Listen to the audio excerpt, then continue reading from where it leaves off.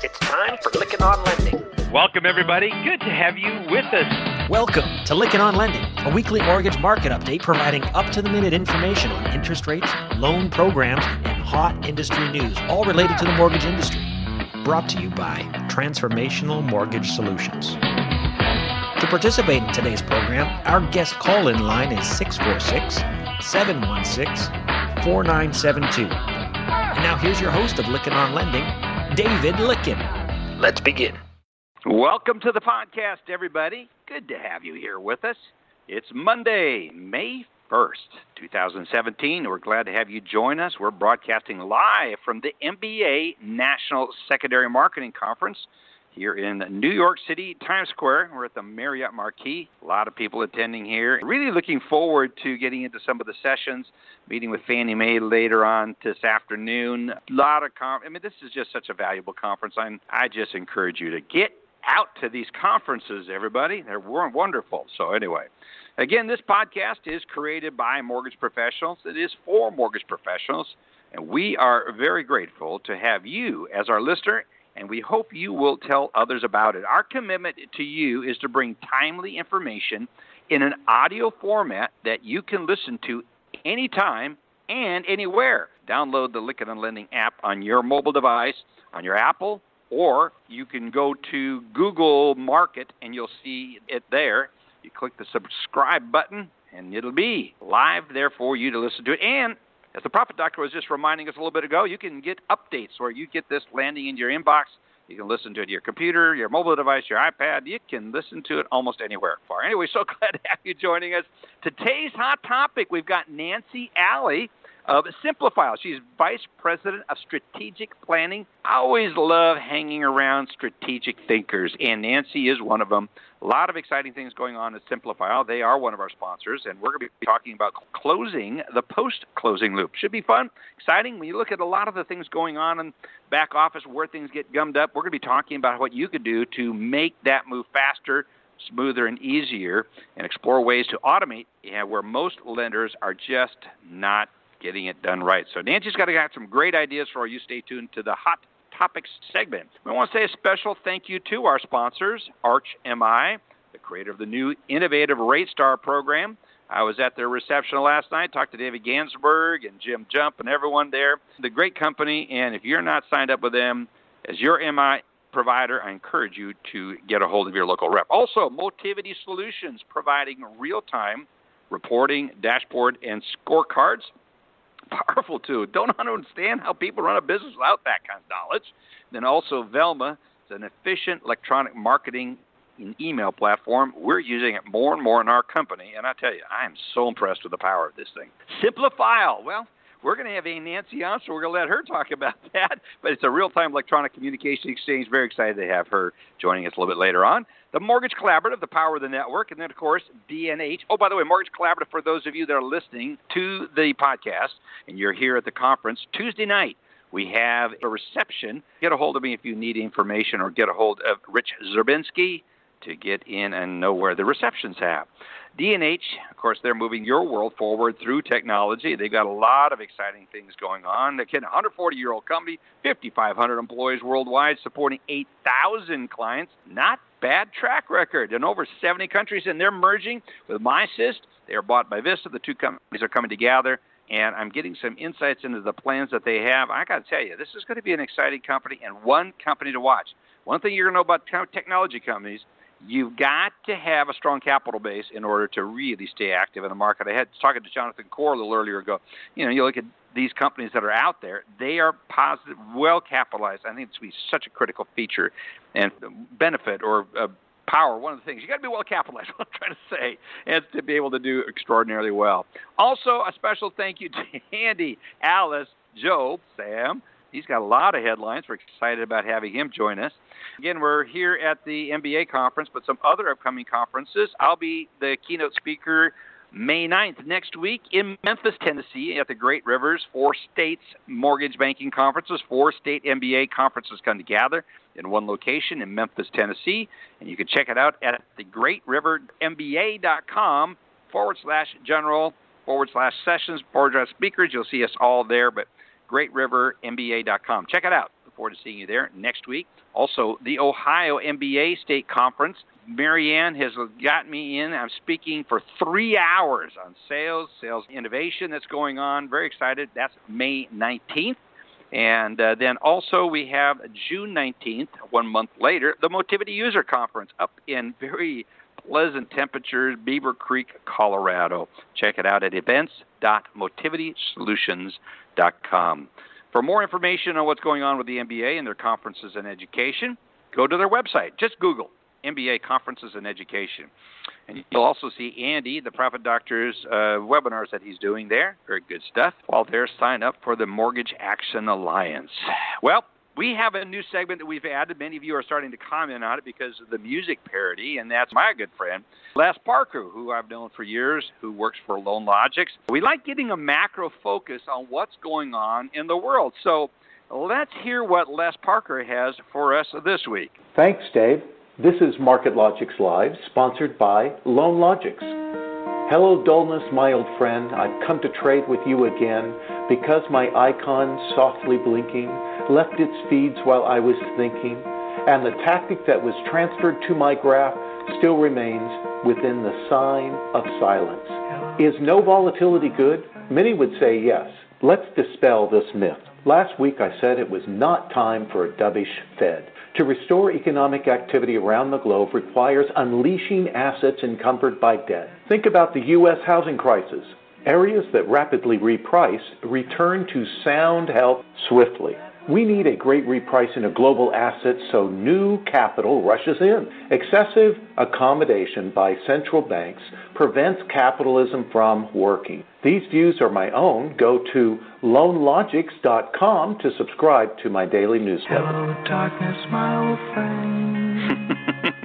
I always love the music parodies, and Les is so clever, and the groups over there are working on getting that audio just sounding better and better. So I appreciate Les being a part of it, but it's something, and giving us that macro focus. It's really good. So Les Parker, appreciate the comments, and I love the music parody. It's really good.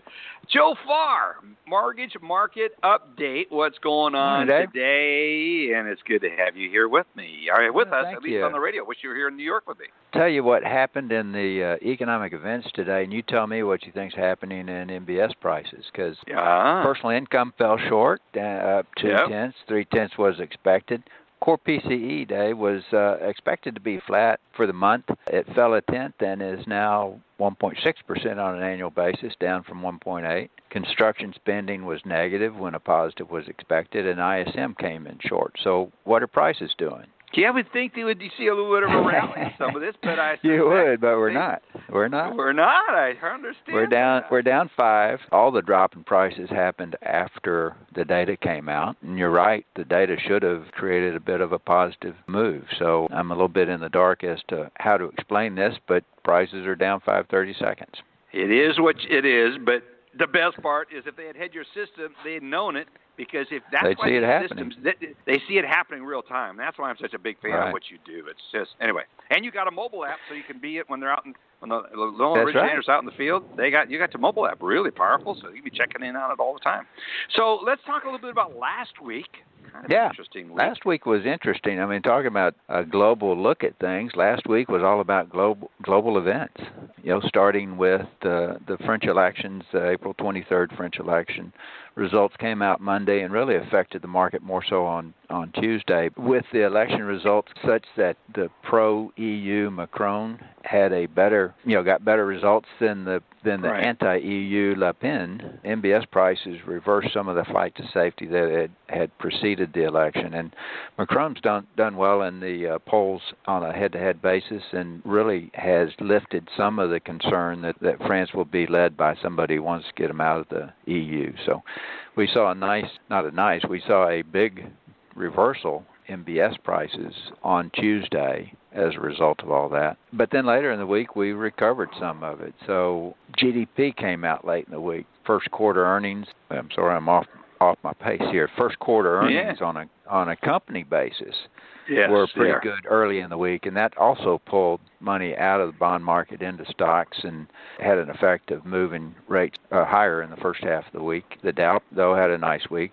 On Tuesday, they gained 230 points. And so now to the economic events. The events caused really very little reaction when you look at the overall. GDP rose, GDP fell. GDP was 0.7 higher below what was expected of 1.1. New home sales were good. Pending home sales were weak, but they were also following a very strong February. Likely bad weather pulled those sales lower.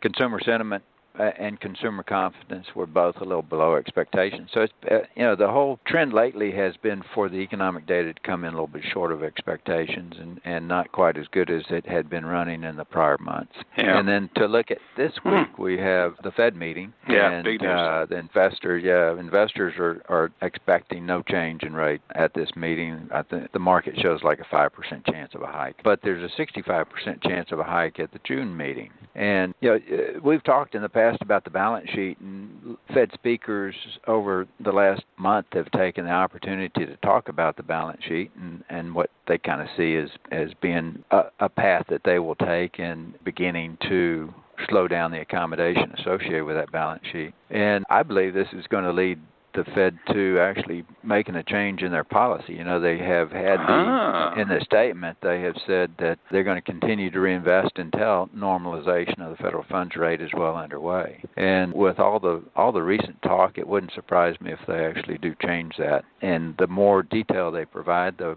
more or less likely it could affect mortgage rates. ISM services on Wednesday, it's a big, and then the jobs report on Friday. 180,000 net new jobs expected. Only 98 last month, but I think that was a bit of an outlier. Well, then I'm looking at today and looking at the curious reaction to what's going on, which makes you wonder what else is going on that we're not seeing in any of the data. But it's really interesting. But what's really good, Joe, you want something that's really, really good? Yeah. You're back doing the podcast because I blew your segment so bad. Well, I did a pretty poor job today, so I apologize for that. I had one of my good friends call me and say, Joe's going to be back, isn't he? And I go, yeah, well, just you were terrible. And so I was chuckling. I thought, I love friends that just really put it to you straight. But anyway, Joe, thanks so much. Appreciate it. Folks, if you have not signed up for the trial of the MBS Quote Line, you got to do it. Joe can get you signed up. It's a valuable tool. We're going to be right back after a couple words from our sponsors. Stay tuned. Looking for that competitive edge? MBS Quote Line delivers live market coverage for originators. Get up-to-the-minute mortgage market news and analysis as events occur. Get MBS prices as trades happen. Straight to your computer, email, cell phone, or PDA. Know in advance when your investors will reprice. Make better lock-float decisions and increase your income. Be the expert your clients expect. And know what's moving interest rates right now, tomorrow, and beyond. MBS Quote Line, delivering live market coverage for originators. Learn more about MBS Quote Line today at mbsquoteline.com. mbsquoteline.com. 646-716-4972. The Lykken on Lending Show is back. Here is your host, David Lykken. So good to have you with us, everybody. So let's talk a little bit about all that's happening in the world of legislation and compliance. And there's nobody better to do that than Alice Alvey. Alice? Thank you. Happy Monday, everybody. Of course, it could depend on what day you're actually listening to the broadcast, right? But for us, it's Monday. Well, it's Happy Monday for us. And it's, right. It's Happy Monday. We wish they were here at Happy Monday. So. So a few quick updates. The CFPB did publish a proposed HMDA rule clarification April 25th. There's only a 30-day comment period, so everybody's got to comment by May 25th if there are any issues. It's really to solve some of the transitional documentation and field-level issues for loan purpose and unique identifier. We've got a few bills and I should say proposed rules to try and clean this up a bit because HMDA and ECOA all have to line up in time for HMDA reporting. And for those of you who know HMDA very well, it's about when the action was taken as to when it goes on the HMDA report. And that could be sometimes for new construction more than a year. And regulations change during the year. So you might be taking the application now under one set of regulations, but you don't actually have to report it until HMDA reporting 2018 when all the new rules take effect. So the CFPB is trying to address some of these inconsistencies to make sure that people have the ability and the software programs have the ability to put in the right field, even with that overlap that may occur. So I do recommend if you're the person on the technology teams or you're also involved in HMDA to go check that, make sure it makes sense to you for loan purpose and unique identifier. And then the other one is there's a proposed rule on the ECOA. And that actually, the comments are due by May 4th. So 2 components related to HMDA, for those of you who have to get into the weeds on that. Secondly, I guess I want to just make sure everybody has their heads up. The CFPB 2016 Fair Lending Report did mention 44 warning letters that were sent to mortgage lenders and brokers in October of 2016, and it was about compliance with HMDA. So since we're on the subject of HMDA reporting, everyone's starting to plan ahead for this, it's a good time to also revisit this. As you start working with the CFPB's new tool, you start looking at the additional data. Also keep in mind how you're going to have to revise your fair lending policies. Second thing, we've got lots of legislation that's moving around. We are going to be watching House Bill H.R. 10. This is the Revised Financial Choice Act of 2017. It's really a revision of the Choice Act legislation that we've seen over the years. Last several years, there's been a version of this presented. It really focuses on trying to redo the CFPB and change that structure, change some regulations. So it's just been assigned to committee last week, and we'll watch it closely for you as we start to get more details. But right now, nothing's moving strongly forward. We'll start watching the flood insurance legislation. I know this impacts our servicers quite a bit. It is due to expire in September, the current components, and so there's quite a few bills to say, how do we restructure and reauthorize NFIP for the next 10 years or whatever term we can get out of Congress, right? So it's always a challenge getting them to plan ahead. And two other areas you would want to comment on. VA has a docket, it's an advance notice of proposed rulemaking. So it's really just kind of, they're putting out ideas. They want to get industry feedback. It was posted 4/13. It's RIN 2900 AP62. And they want to know how we feel about changing the way VA restricts the fees the veterans can pay. I think this is a really important issue to address as an industry, to really take a look at your markets. Are veterans being impacted by the fact that the seller is required to pay certain fees on a VA loan?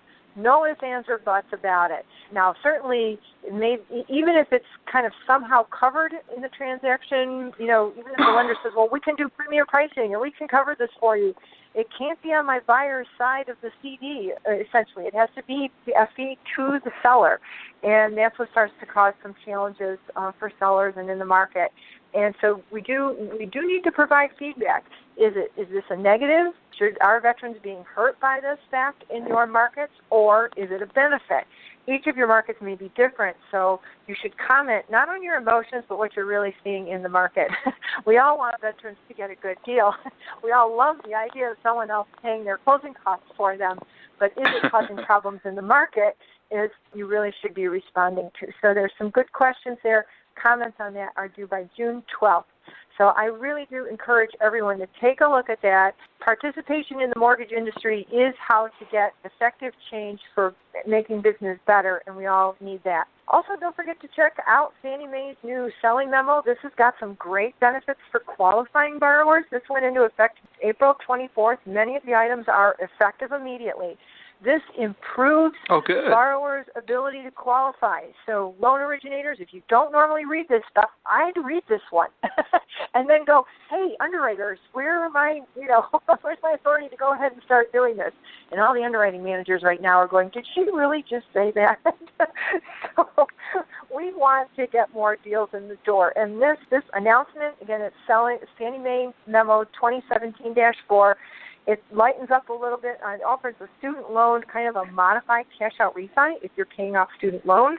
It's going to waive loan-level price adjustments, so that can definitely make it easier for those student loan borrowers. There's a couple other things to it. It removes the 6-month restriction for if your house was recently listed. It's got some great stuff in there, so read that one and make sure that you're talking to your risk managers and know what you can go ahead and implement right away or what might take a little bit of time at your company. Another reminder that DU and LP messages aren't the whole story. You have to know your guidelines. So that's our report for today, Dave. And good report. Back to you. Lots of information. There are a lot of moving pieces right now. And then listen to Secretary Mnuchin's comments yesterday about saying Fannie Mae, Freddie Mac don't need them. The federal government's been stealing all their profits, using it for other government programs. We don't need them. Get rid of them. So that's an interesting comment. Well, I didn't say it quite like that. So there's some interesting commentary going on out there. As even, we're fanning as if we need more uncertainty. That's the potential of that. But, lots going on in the markets, focusing on the CFPB. We're going to get some more of those comments from Nancy Alley. She's strategic thinking. Her strategic thinking side of her brain, we're going to pull all that out of her and get her thoughts on that. But, yeah, it's interesting. Alice, thank you so much. You do a great job bringing us the data all the time. Check it out, alice.alvey@indicom.net or mortgage-u.com. It'll get you all the same place. 1-800-278-0200. So good to have you all with us. We're going to be back after a few words from our sponsors. If you have questions about mortgage regulations, Indicom Mortgage U has free answers. If you need ideas about how to reinvent your organization, Indicom Mortgage U will share great ideas. When you need help at any step of the loan process, give us a call or send an email. The Indicom team of experts have been helping mortgage players from origination through servicing for over 30 years. Your success is our focus. Whether it's a quick question or long-term support, portfolio, conventional, or government lending, it's a competitive market. So let Indicom Mortgage U give you the edge.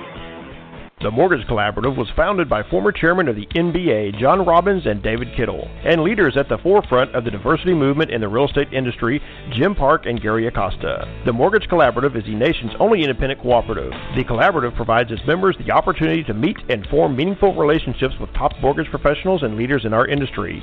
In a relationship-driven business such as ours, often who you know is as important as what you know.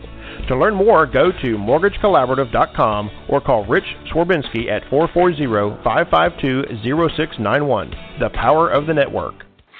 Not only is he a good, audio engineer in the background, but Jeff Sellers, who's running the switchboard for me while I'm here at the conference, does a heck of a job making those ads. Good job, Jeff. I love that one. Anyway, let's get over to Sam Garcia, Mortgage Daily. Sam Garcia at mortgagedaily.com is how you can reach him, or 214-521-1300. But most importantly, go to the website, mortgagedaily.com. What's on the website today, Sam? It's been a lot of, news this last week, so I grabbed some of the best stories that were out there, but gosh, there were so much. Anyway, first up, EMBS reported that fixed-rate agency mortgage-backed securities issuance came to $91 billion in April. Those are not really a whole lot different than in March.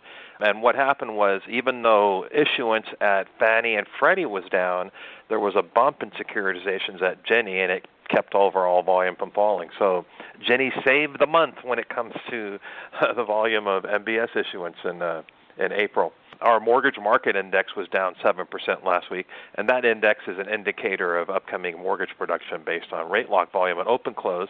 And the reason it was down was primarily because refinance activity slowed quite a bit. It was down 14% on a week-over-week basis. So that's what's happening on the most recent activity as far as new rate locks go. Fannie Mae reported that its single-family delinquency of at least 90 days concluded March at 1.12%. That turned out to be the lowest delinquency rate for Washington-based Fannie since February 2008, when the rate was 1.10%. So continued decline in delinquency for Fannie. Some big news. Ocwen said Monday that it's negotiating a deal with New Residential to convert existing rights on mortgage servicing rights to fully owned MSRs. So the deal involves MSRs on about $117 billion in loans. And in addition to taking over the full ownership of those MSRs, New Residential is going to make an equity investment in Ocwen and become a 4.9% owner. That announcement follows Ocwen's filing of a recent request for restraining orders against Illinois and Massachusetts, which are among several states that took regulatory actions against it. And in addition, Ocwen filed two motions in a lawsuit filed by the CFPB, and it's seeking an early court ruling that the CFPB is unconstitutional, so they're going the PHH route to defend themselves in that particular lawsuit against from the CFPB. And it was a busy week, actually, this last week for MSRs. One of the ones I picked up on was Mid-America announced that it acquired MSRs on $2.7 billion in loans, and those loans are either insured by FHA or guaranteed by VA. Over at Quicken Loans, of course, one of the biggest lenders in the country, they reported that as part of our mortgage origination survey that They reported that their originations in the first quarter were $18.6 billion. That was down 31% from the fourth quarter, and that's pretty much in line with most lenders that we've tracked so far for the quarter. Quicken said that its servicing portfolio has grown to $251 billion as of the end of March from $242 billion at the end of last year.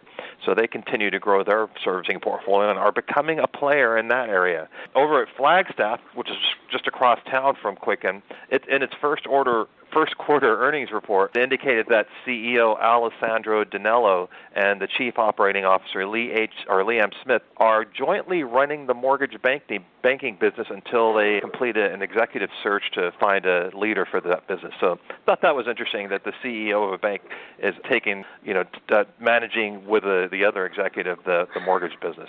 And of course, that's a big part of their business over there for the bank. Cardinal Financial announced today that it has a new wholesale division, and the company says its LOS will help mortgage brokers in their processing. So it's promising a lot because of the technology it's providing. Credit Plus executive Donald Clement Jr. said in a presentation last week that the National Consumer Assistance Plan takes effect on July 1st, and the credit repositories are required by the plan to reduce the amount of tax lien data they report.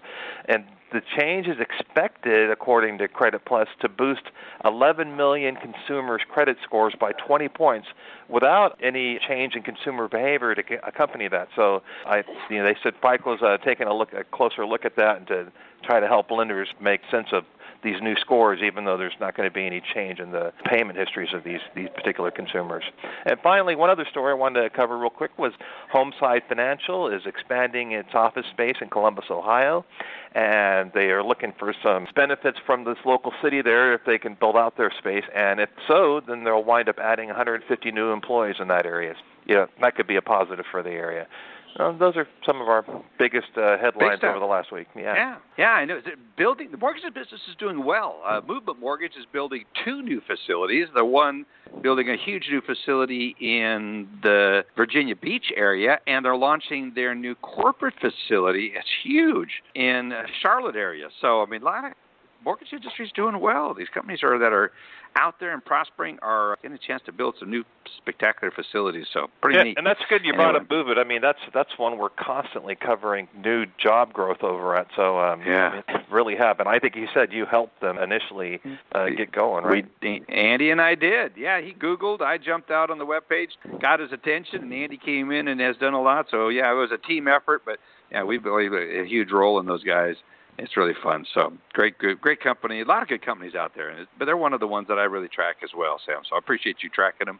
I'm vested emotionally and intellectually into them in a motivating factor for them. So I love those guys. I love their attitude and their mantra. So good job, Sam. I encourage people to check out your website, www.mortgagedaily.com. And always fun to have you on with your headlines and what you do. Check it out, folks. It's a great resource. But not beyond the headlines, there's all this data that's there, rich data, what's going on in the market. So, Sam, you do a good job. We're blessed and honored to have you here with us, friend. Thank you, sir. Appreciate it. Well, let's jump over to Shawnee Honadale. She's with Arch Mortgage. She's the director of marketing, and Shawnee's got a message for us. Shawnee? Thanks, David. Glad to be a sponsor. Spring home buying's underway. The supply is tight and interest rates are rising. Are lenders ready to compete for purchase business, or will they get left behind? HMI RateStar is the best way to stay aggressive and stay ahead of the herd. Use our risk-based pricing program to assess individual loan risk more precisely. With RateStar, lenders lead their market the way HMI leads the MI industry. Lead with us. I like that. Lead with them. It's really good. Talk about another leader in the industry. It is Andy Schell. That's quite a great guy he is, knowledgeable as heck, and just sometimes hurts my head with how smart he is and what he does out there in the marketplace. But it's good to have you with us, Andy Schell, better known as the Profit Doctor. Thanks, Dave. You're too kind as always. Well, Dave, you're there at the Secondary Marketing Conference. I can hear people walking around in the background, and so it's always fun to be at those conferences, especially the Secondary Conference. And this ties into our webinar this Thursday, because when you walk around the conference and you go up to people, they'll go, we really address negative convexity in a very robust manner because our duration-weighted model is superior to both beta See, and that's the part OAS. where you start hurting my head like that. It's like a well, foreign language. People say stuff like that. They use those words kind of interchangeably because really duration, beta, and OAS all kind of end up with the same thing. Unless you're running a model that uses it, in which case then it's the only thing there is that's right. But this Thursday, if you want to know what those words actually mean and how they're applied and how they affect a pipeline at risk and how the position recommendation is actually driven, then attend the webinar. We go over it, we cover it. We're going to talk about all that stuff in addition to the Monte Carlo model that I was part of at Bank of America. So we're going to deal with all that stuff. How to account for it will be the next week. So if you want to get into hedging, it's a great thing to do. It's actually, you'll make a lot more money, and you've got a lot more flexibility. One way to do that is that you can call us to do a pre-hedge assessment, and then we can hook you up with our good friend Don Brown over at Optimal Blue Secondary Services. They can take you into hedging, do it right the first time, make a lot of money, really understand the dynamics of the mandatory delivery commitments, the short TBA position, how all that fits together. Yeah, and he does a good job. There's many good hedging advisors out there, but we know Don so well, and he's such a good friend. So, good job. So true. How is the webinars going? Pretty successfully, well attended. They have been, Dave. Thanks for asking. Yes, they're well attended. They've been going very well, very high ratings. People are learning a lot. They're understanding accounting. One interesting point about the webinar, though, is that the level of sophistication of the people attending has increased over the years. Really? That's good. Yes. So this is awesome news for the industry because we need more advanced accounting people to track all this stuff so we really can get good performance reports and KPIs to manage our business. Years ago, we'd have people that had very little experience in mortgage and very little experience in accounting attending, and now the people are much more advanced. So that's really good news. I'm really glad to see it. But you don't have to be advanced. The nice part about you, and one of the reasons I enjoy when you're teaching, is you break down the complex into the way most people who do not have that lexicon in their head like you do can grab it and understand it. So you do a great job. And guess who I ran into last night at the Arch MI reception? Tad Hensley. It was so good to see him. And he spoke, of course, glowing things about you and that you had helped him on in the hedging, a lot of that. So very sophisticated stuff. And if you want to learn more, get a hold of Andy I'm looking at the calendar and time. We got to get over to Nancy. We want to get over to Nancy. We don't have to. We want to. Get a hold of Andy at mbs-team.com. Andy at mbs-team.com. So good to have you with us. And, Jeff, what I'd like to do is let's get that ad that we have set up for Simplifile. Let's play that ad right now because that'll be a great lead-in as we get ready for her segment. So with that, let's hear from our sponsor, Nancy Alley at Simplifile. Simplifile has technology that gives you the ability to collaborate with settlement agents via real-time chat and messaging, allowing you to track changes, send, receive, and validate documents, as well as obtain status updates and deal with issues as they arise. All of this in a real-time electronic communication exchange. And best of all, you have a complete audit trail of all communications.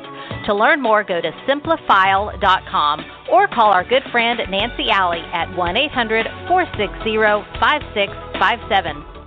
That ad was produced by Jeff White. The sellers are a wonderful team, and we appreciate them doing that. And you don't have to just call Nancy Alley. You get to listen to her live because we have her on the line, and we're very fortunate. Nancy is the Vice President of Strategic Planning at Simplifile. She's got a great strategic mind. Is very sharp. She has dedicated her career to driving innovation and leveraging technology in an intelligent way in the mortgage industry. You know what? It comes to innovation, we see some leverage, and we go, I'm not sure you got the right end of the lever going there. She figures it out, can help you through that, especially with what she's doing at Simplifile. She has also been known as a thought leader, is recognized as such as the woman of influence by HousingWire, and the MBA Tech All-Star by the Mortgage Banking Magazine. She's also the 2011 recipient of the Mortgage Technology Fraser Visionary Award. And that's a very prestigious one. And with that, we'll bring her on. It's so good to have you with us, Nancy. Thank you for joining us. Hey, David. I'm glad to be here. Thanks for the plug. Oh, well, you bet. Well, and we also thank you for your sponsorship. And a lot of people are, say, can we get the sponsorship? Of course you can. Come on, we'd love to have you. And but Nancy and her team does it. Really great job all the way around. The whole team there at Simplifile. It's not just a few folks there that are good. I mean, I've been so impressed with your whole company and whoever's doing the hiring there and however you're building that company. You're doing a great job. Good group of people, especially in the marketing department. Really thrilled with them.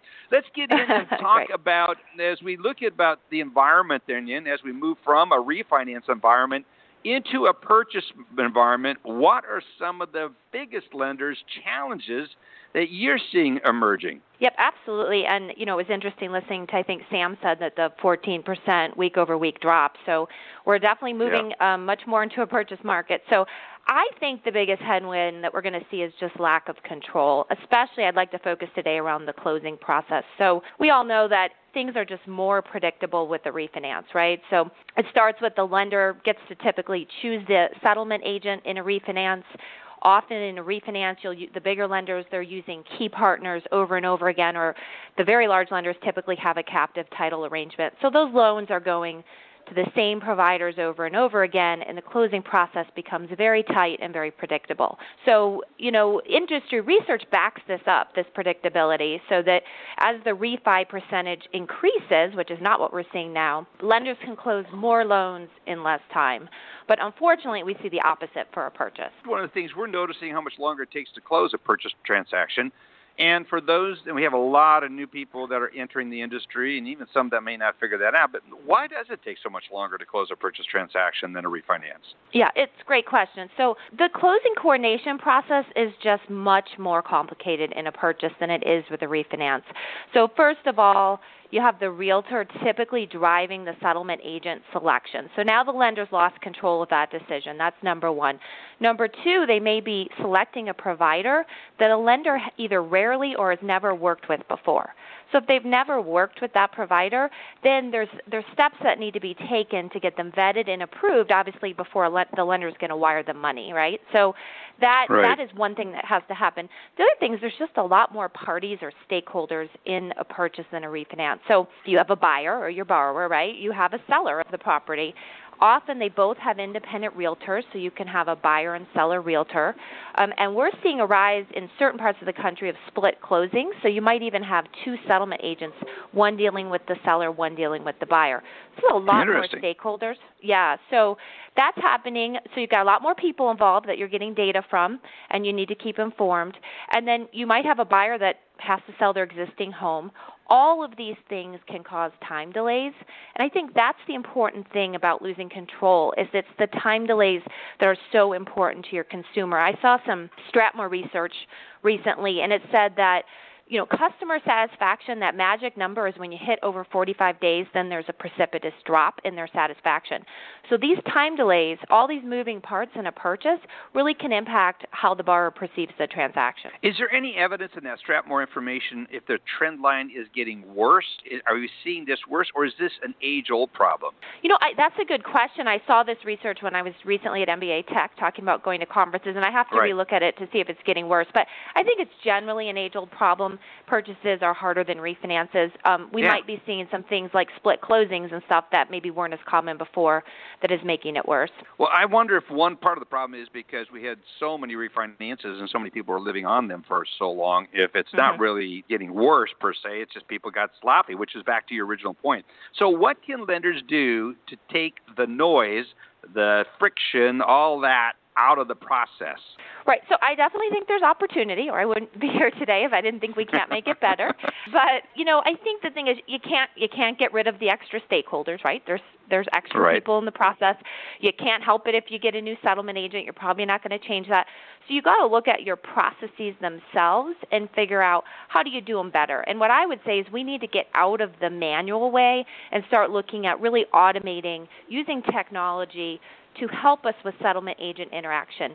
Let's take the closing disclosure, the CD, right? I watched a lot of lenders, even very large lenders, kind of just limp through TRID, and they let their closing departments stay on email and phone. Right, they were getting the CD out. Right. They were able to close loans, and they just kind of went through, let's just stick with muscle memory of what we know. in a purchase, when you have so many more moving parts, including more data, and this is data that's often coming from the settlement agent, from the seller side, you really need to look how you streamline that. I don't see how you possibly securely scale in a purchase environment if you're going to, keep with email and phone the whole way. I think people need to start getting on board with technology and electronic exchange of data and docs. That was one of the conversations I had in the elevator here with one of the very senior executives, one of the larger companies. And I said, what's significant change about your business? He says, technology. It's a great enabler. I mean, and I think there was a lot of hype around that. But now companies like Simplifile are really playing a significant role in helping bring the friction out of this, like you said, the noise out of this. Well, what about those lenders that are betting on TRID being trumped? In other words, being done away with. We heard a recent announcement that that's one of the areas that Trump is going to go after the whole Dodd-Frank thing. Is the time really right for us to invest in the type of collaboration technology that's out there now, given all the regulatory uncertainty? We have a lot of regulatory uncertainty. Now we even got, with the recent comments by Muchin, some uncertainty about the GSEs. Right. Yeah, that was interesting earlier today. Yeah, so I think this is always the age-old. When is the time right? Do I sit on the sidelines, see what happens? Personally, I think the fate of the CFPB is irrelevant to this equation. We struggled with this long before TRID, right? So we used to do the HUD-1. Right. And in a purchase, the lender, it was a lot more interaction with the settlement agent to get the HUD-1 out and then to get the data back in the LOS. Typically, lenders had no way to do that, so they were rekeying data into their LOS. Never a good sign if you're going to scale, right? Or there's cottage industries that they paid to rekey it in India or something, right? So And long before TRID, purchases were harder than refis. So I think the time is now. We're in a purchase market. We've got to get moving on this. I think TRID placed a price tag on nonconformance that made people pay attention, but this is an age-old problem that needs to be fixed. It is. Yeah, I think it is without question. And I mean, what's really interesting is, when you look at some of the rekeying that was done in India, it's actually done pretty well. It's not it's just the human factor being involved in it.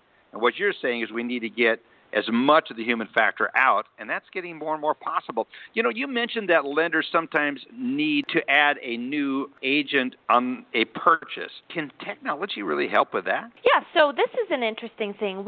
Working with lenders, we've seen that a lot of lenders don't have technology in the basic area of kind of vendor management for their agents. So they might produce a list of 30,000 agents as they've worked with one time, but they have no real way to manage them and then vet them and then recertify them. The LOS says typically, and I say typically because there's always exceptions, but they don't typically do a great job in this area in vendor management. But there are companies out there that can help a lender automate and track agent onboarding and the annual recertification. So I think this is something lenders should be looking at. I mean, some lenders might kind of take laissez-faire approach to things when they're working with new agents, but I think this is super dangerous. So think about the closing. It's probably the most important experience for your borrower, and it's certainly the last experience, right, the most recent, that they're going to have, and you're putting this in the hands of a third party. So you want some control there. If they have a bad experience, you might not get that refinance down the line, right? So the other thing is the agent handles the money. So I just think when you look at the financial, the compliance piece, and really your brand risk to your business, I really think this is an area that people need to get automated and really have good insight into who they're doing business with. No question that purchase transactions complicate things. That's a fact. You've done a good job establishing that. We've all, for those of us been around for a while, we all know that. But why all the rumbling about the actual seller data? Why does a lender care about the seller's side of the transaction in the first place? Yeah, this is a hot topic, actually. So, TRID actually requires the lender to obtain and retain the seller form. And when I say seller form, that's in the case of where the borrower got the borrower-only CD, and then the settlement agent often is the one that delivers the seller side to the seller at the closing table. But even though they didn't deliver it, they do need to get it back and retain it in order to be compliant under TRID. So that's number one. They need it. Number two, let's just put the form aside for a second. And lenders need to know this information anyway. So often the seller may be paying some of the closing costs, right? So this can impact your borrower. Right. What's your cash to close, your APR? There's other calculations that can be impacted by not knowing exactly what the seller is paying and having that information. So it's important to be able to have this information back. Then the interesting part is when the GSEs came out with UCD, so the Uniform Closing Data Set, Right. which kicks in this September. They originally wanted not just the borrower data inform, but the seller data inform. And this caused quite an uproar. I mean, there was a lot of consternation about that request. And so it has now been delayed till September of 2018, but we know how time flies, right? So we need to still be looking at this problem. And I think what this delay tells us and this uproar tells us, this is a real problem for our industry. We're not doing a good job of getting data back from settlement, and that's why people were so fearful of that requirement. So we need to fix this problem, or lenders will be, again, rekeying data off the seller form so they can deliver it to Fannie and Freddie. So, again, I just think you have to get in an electronic world. You have to be able to exchange electronically this data, because email and phone, they're not going to cut it when it gets to the UCD requirement. Yeah, so does this mean collaboration can help the UCD delivery too? Yeah, so depending on your provider, if a collaboration portal is based on UCD/MISMO 3.3, then a lender could be already working with their providers today in the format that they will be delivering to the GSEs. So there wouldn't need to be further transformation. The CD form is the UCD spec is based on the CD form, so they're very close as long as the provider is on MISMO 3.3. So I know like at Simplifile, we're based off the standard so that our lenders can get ready now for UCD. Okay. That's good. So it sounds like lenders need to be thinking more about getting the CD out the door. What else do they need to consider with all that's going on? Yeah, so one of the biggest things that we've been really focused on in the last year is that there's this misconception with TRID that it was all about the CD and that is kind of collaboration is about the CD. And I think that's a huge misconception. It doesn't stop at the closing day table or 3 days prior when the borrower's CD gets out. You know, that's really just the start. The electronic conversation needs to go all the way through the last trailing doc. And there's lots of reasons why that we can talk about. But give me an example. Okay, so let's even go back to the CD for a second. We try really hard as lenders, right, 3 days before to get that data perfect, right? But perfection is definitely not reality. You'll hear from lenders that they're often having post-consummation changes and they have to redisclose. And one of the biggest areas that we're seeing is the recording fees, something I know a little bit about, right? So recording fees often come back different. And what's happening, I think, the phenomenon is that a recording fee estimate is made on the CD, and it's typically a little bit padded, right? It could be the agent padding it, it could be the lender, slightly, a couple dollars, right? So that just to help with tolerance and everything else. Then the agent records, as we all know, after closing. They actually know the amount that it costs to record. So let's say it was $27 on the CD, $25 in actual when we recorded at the county. If the agent were to disperse at $25, everything would be fine. But most lenders, if not all lenders, put in their closing instructions, disperse according to my CD. So now they've overcharged the borrower when they've dispersed because they've based it on the 27. So it's a pretty common problem. Yeah, but I assume the changes are small, and is this really a concern? Yeah, right. So my example, $2, right? People think, well, that's a big yawn. Well, it's interesting. Small or not, it causes a redisclosure event because an amount changed and the borrower needs to know about it, right? Secondly, if they overcharge, like in my example, which is more likely is what happened, they have to do a refund, and the smaller amounts are causing more problems than the larger ones. So how many times have you gotten back, David, a small check for something and it was 50 cents or $2 or whatever, and it just sat on your kitchen counter, right? You're not that interested in getting it to the bank. Exactly. So the lender has to trail that document, that check, until they know that the borrower has gotten it. So there's all these mechanisms in place to monitor that. And I had a large national provider tell me, on average, it costs them over $100 to return a $2. Wow.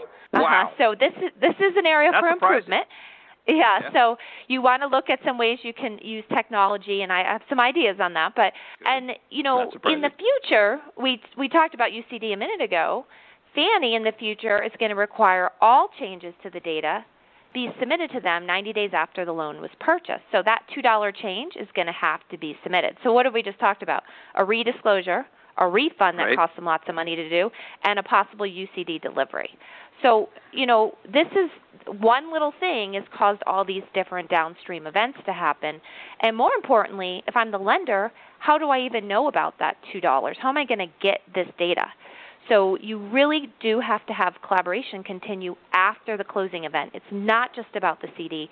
You need to know this data so you know when to redisclose, when to refund, and ultimately when do you do a UCD redelivery to Fannie. There's just so many moving pieces in this. And Alice, I'm going to have you save up some questions here because no one better to think of things that we might be missing in this discussion as we get towards the end of it. But I would like to talk about a little bit about post-closing items. What other post-closing items require a lender and agent to interact?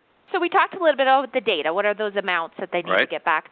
The other big thing is the trailing docs, and that's typically in your lender's post-closing operation. They're looking for the final recorded docs. The recorded security instrument is particularly of interest, and the final title policy because they have to get those back. And if you were to go visit those post-closing operations, we're not really using technology, even in the largest lenders. So I was at Tech, and, they're talking all about the digital mortgage. Well, the poor folks in post-closing, they're not getting all these new fun things, shiny new items to play with. So this is an area we can drive they're some down in the efficiency basement, quickly. along with the county department. Yeah, but they're important, trust me. They are. So important. It doesn't happen unless that happens. So what are some of the things post-closing operations could do to automate and drive efficiency? Very interested in this answer. Yeah, so one of them has already happened, and so people just need to take advantage of it. I just don't think a lot of people know. So the GSEs have fully embraced e-recording. So they no longer require a copy of each signed security instrument. So it used to be you could e-record, but you still had to get the paper of the wet signed document back from the agent. And they have lifted that restriction. So they did that last fall.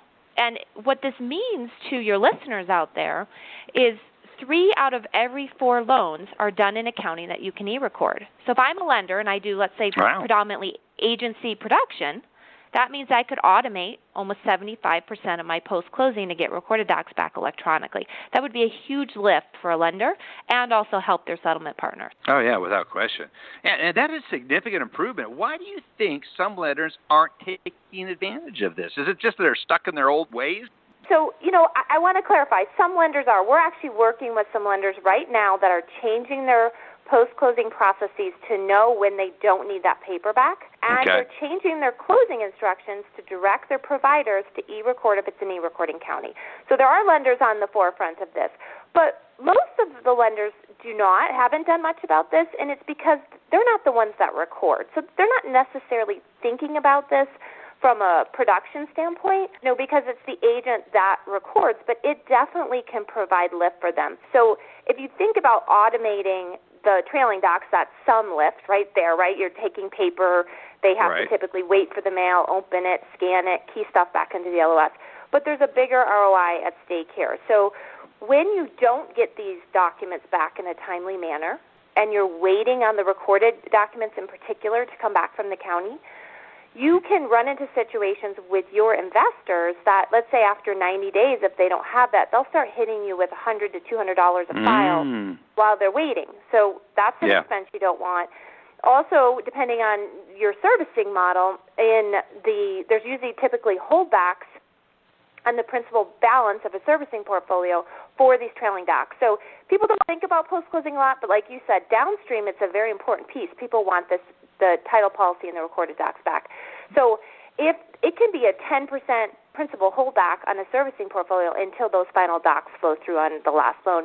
And then my favorite one, which seems silly, but you'll hear lenders talk about they'll go to the county for a certified copy if they can't, if they haven't gotten it. And that can be $25 a doc at the county just to get a copy. So, the numbers will add up, and I think there's ROI for every lender to look at this. I think it's really important. I mean, you brought up e-recording. Do you really think e-recording will achieve widespread adoption? or is it just one more technology that needs to be more evangelized before it happens? I mean, where are we at in that whole curve?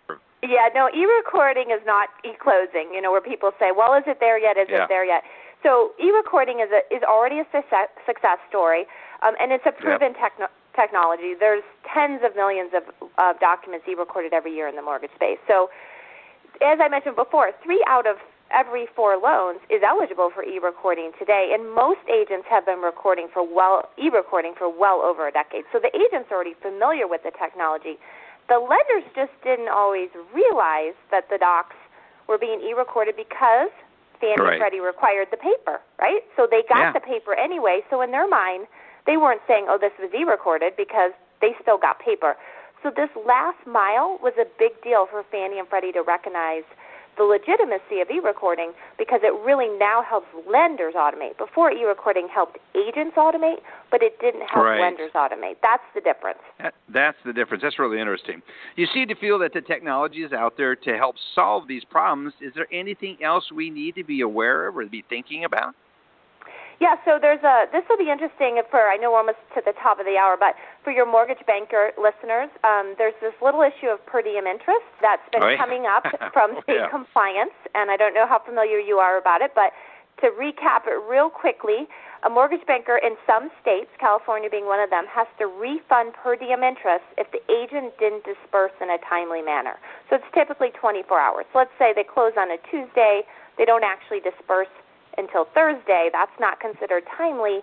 Now the lender owes this money back. But how would the lender know? How do they get that data again, get the final disbursement amounts, and get the date that happened so that they can comply with the regulation?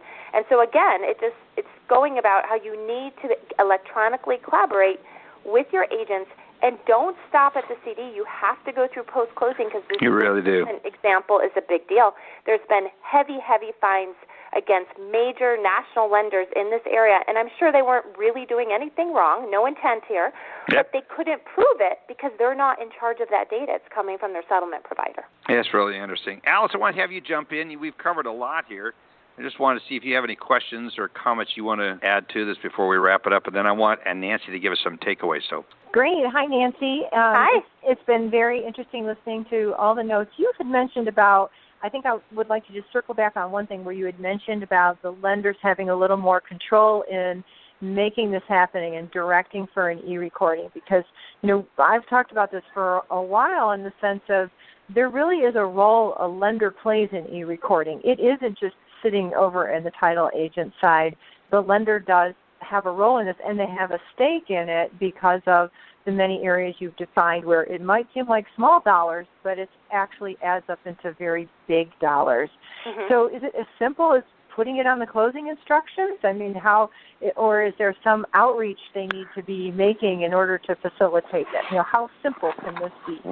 Right. I think the closing instructions is the area where you could reinforce it. I do think you need to communicate your expectations. I know we're doing some things in our applications that would indicate for the agent in our system, this is a loan that the lender expects to be e-recorded, and guess what? You don't have to return the paper. So we'll flag for an agent, on this one they do need the paper back, maybe it's going to a different investor, on this one they don't. So I think anywhere you can reinforce it in marketing communication, in the technology itself that you're jointly using, and it goes back to my theme of today really is you need to get that relationship strong and defined and automate as much as you can so that the lender and the agent are on the same page. So true. Getting it all done. So what are the takeaways? What give you real quickly as we close out the program? Joe and Andy, I would love to have you add in, but we're just flat out of time. But so Nancy, as we wrap this up, what are some of the takeaways you think that we should just really be thinking about? Yeah, so I think the topic right now in everyone's mind is we're in a purchase market, and I think it's going to expose some weaknesses. As you said before, with refis, we were just, churning along and everything was going great. And I think we're about to find out that we're not as great as we think. So when it comes to closing loans, right, and TRID compliance, we need to be tighter with our partners there to really make it work in a purchase market. And then UCD is going to make things more demanding, and that's coming up later this year that everyone's getting ready for. And, and then these post-closing issues that we just talked about. So there's lots of areas that maybe were easier in a refi that are going to kind of rear their heads now. But the heart of the problem, as I just mentioned to Alice, is the lender-settlement-agent relationship. Right. I think if we can get that right and use technology to automate it, then I do think we can have, the world's our oyster as we move into this new market. So I think that's a relationship worth investing in. Nancy, thank you so much for being with us. Our guest has been Nancy Alvey, who is Vice President of Strategic Planning at Simplifile. Encourage you to check it out and get to meet her at one of these conferences. She's at most of these. She's not at this one. We're missing her. And but we appreciate you taking time, Nancy, to be out here. Greet all your team there at Simplifile. You got a great group of people, and we're really fortunate to have you as an advertiser, but more importantly, bringing critical thought and good information to our audience. Thank you so much. Thank you, David. You bet. Next week, we're going to be doing a Mother's Day kind of special. We've got Jason from Ulterior Homeowners, and we're bringing on his mom. Now, if you listen to these two talk, it is so much fun. I love Jason's inputs. It's got some real innovative stuff. We're going to have them on next week. Of course, you can follow us on Twitter, Facebook, by LinkedIn. You can go anywhere. Go to Lykken on Lending. Just Google it. We're out there. Appreciate you telling others about this. Jeff Sellers, thanks so much for running the switchboard in my absence. We appreciate it. Andy, Joe, Alice, everyone, Sam, thank you so much for being here. Have a blessed week, everybody. Look forward to seeing you here soon and back here next week. You've been listening to Lykken on Lending, a weekly mortgage market update with your host David Lykken of Transformational Mortgage Solutions. Join us next week, and thanks for listening.